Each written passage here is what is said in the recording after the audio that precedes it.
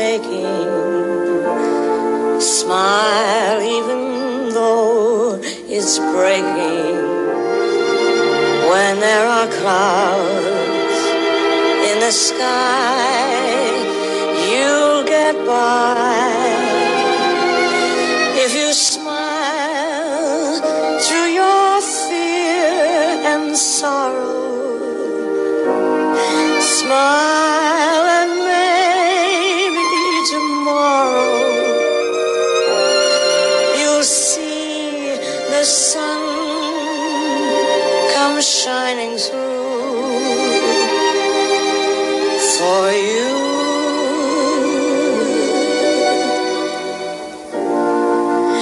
Light up your face with gladness. Hide every trace of sadness. Although a tear may be ever so near, that's the time you must keep on trying. Smile, what's the use of crying? You'll find that life is still worthwhile if you just light up your face with gladness. Hide every trace of sadness. Although a tear may be ever so near, that's the time you must keep on trying. Smile, what's the use of crying? You'll find that life is still worthwhile if you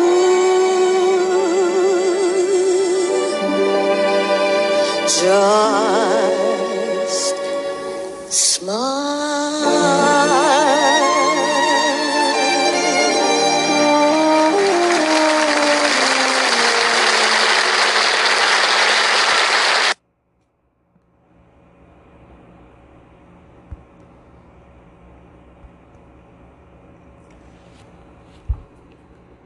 When I was in Pioneer School, they used to say, if you don't feel like smiling, fake it.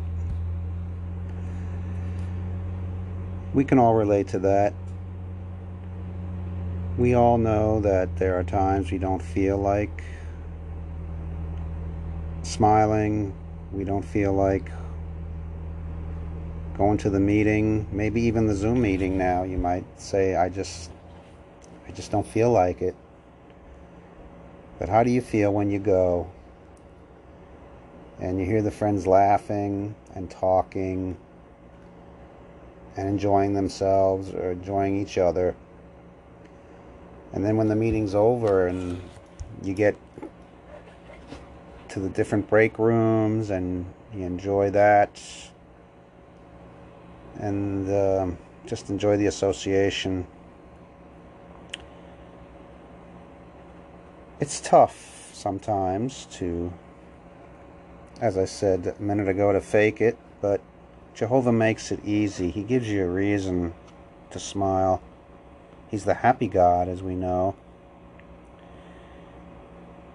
He's like that wonderful grandpa who, maybe the little boy walks into the room and his face is dejected and grandpa says, "What's the matter? Come here. What's the pouty face?" Grandpa or grandma, whoever. Usually, I guess it was grandma, right? She was the one good at making the pouty face go away. And now we all have the opportunity to encourage one another. I got a beautiful video from one of the friends, which I sent out to some of you. And I'm endeavoring to share things that I get from others. And it's what we really need to do as we get deeper into the COVID pandemic, deeper into the last days. Make each other laugh a little. It doesn't even have to be really funny. It's not about how funny it is, what you say, but how much you mean it, how happy you are when you say it. Right? So we want to have that interchange of encouragement. Just want to keep, relying to share encouraging experiences. And that's the good thing about keeping ourselves busy in the ministry, writing letters, telephoning, texting. And I know some of us have gotten some nice results from doing that. So please, friends, let's all do that. Let's try to keep ourselves busy with good works. And we'll have a lot. Well, it'll be easier to smile when we're together in our Zoom meetings, and we look forward to being together again for real. It won't be hard to smile then, will it? We'll probably be hard put to keep from crying and laughing and carrying on. But in the meantime, we just continue to persevere and endure. Do those things that Jehovah's been telling us for years to keep us going. It's funny how, I myself have been in the truth now more than half my life. I know quite a few of you have been in even longer. And you know how Jehovah has always kept you going. And even if you haven't been in the truth that long, it's still, the same. We're all on the road to life, the race for life, as we just recently spoke about. And we continue to run. And you can see the finish line. You think about that illustration that was used a few years ago about the swimmer. She tried to swim the English Channel, and she didn't quite make it because of the fog, because she couldn't see the land. But once the fog lifted and she saw how close she was, boy, she felt so bad. And the next time she did it, guess what? She made it, because she thought about the land, how close it was. And that's what we have to do. We are so close, friends. You can touch it. A while back, I shared the experience about going to the beach when I was a little boy. And I feel like, I spoke about going to Jones Beach. And as you got closer, you could smell the salt air. And you could see the plant life changed from land plants to more beach-looking plants with the sand mixed in, and you saw bodies of water. And then you looked ahead and you saw that famous Jones Beach Tower, and you said, it's close. It's so close. And that's where we're at. We can see that tower to the new system.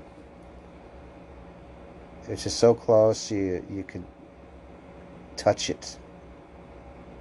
And we just have to endure a little while longer.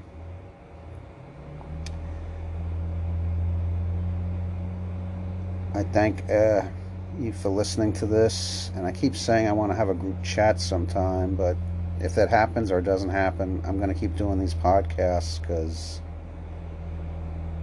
that's my contribution to trying to make myself and you smile. So I pray that you'll continue to endure and persevere, and that we continue to encourage each other. So keep smiling and be good.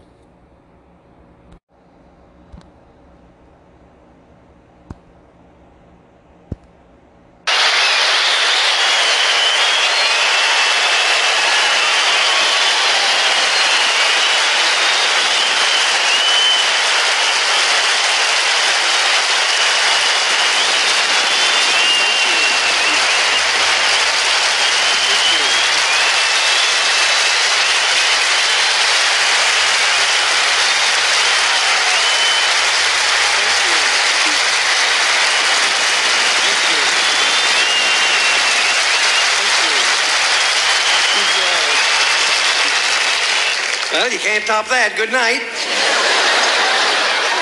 Thank you very much, ladies and gentlemen. You know, it's always quite flattering when you walk out and hear applause without doing anything, you know? And that's probably the most applause I'm going to hear all evening, so I'm going to be smart and say good night. Actors are like that. They're always afraid that someone's not going to remember or recognize them. You know, like I was coming down the street this afternoon. There was a group of people there, and I didn't think anybody recognized me. And a voice yells, "Rich Kilton's in the crowd." And they all turned around and looked at me. I was so embarrassed. I was sorry I yelled.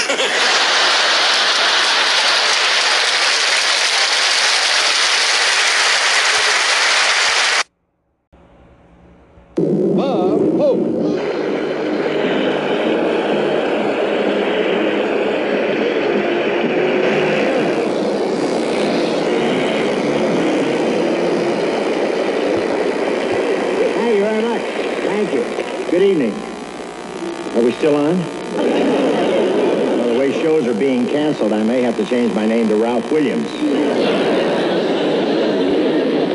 No, I thought about retiring this year, but Sinatra beat me to it. It'd be too much to lose 2 sex symbols in 1 year.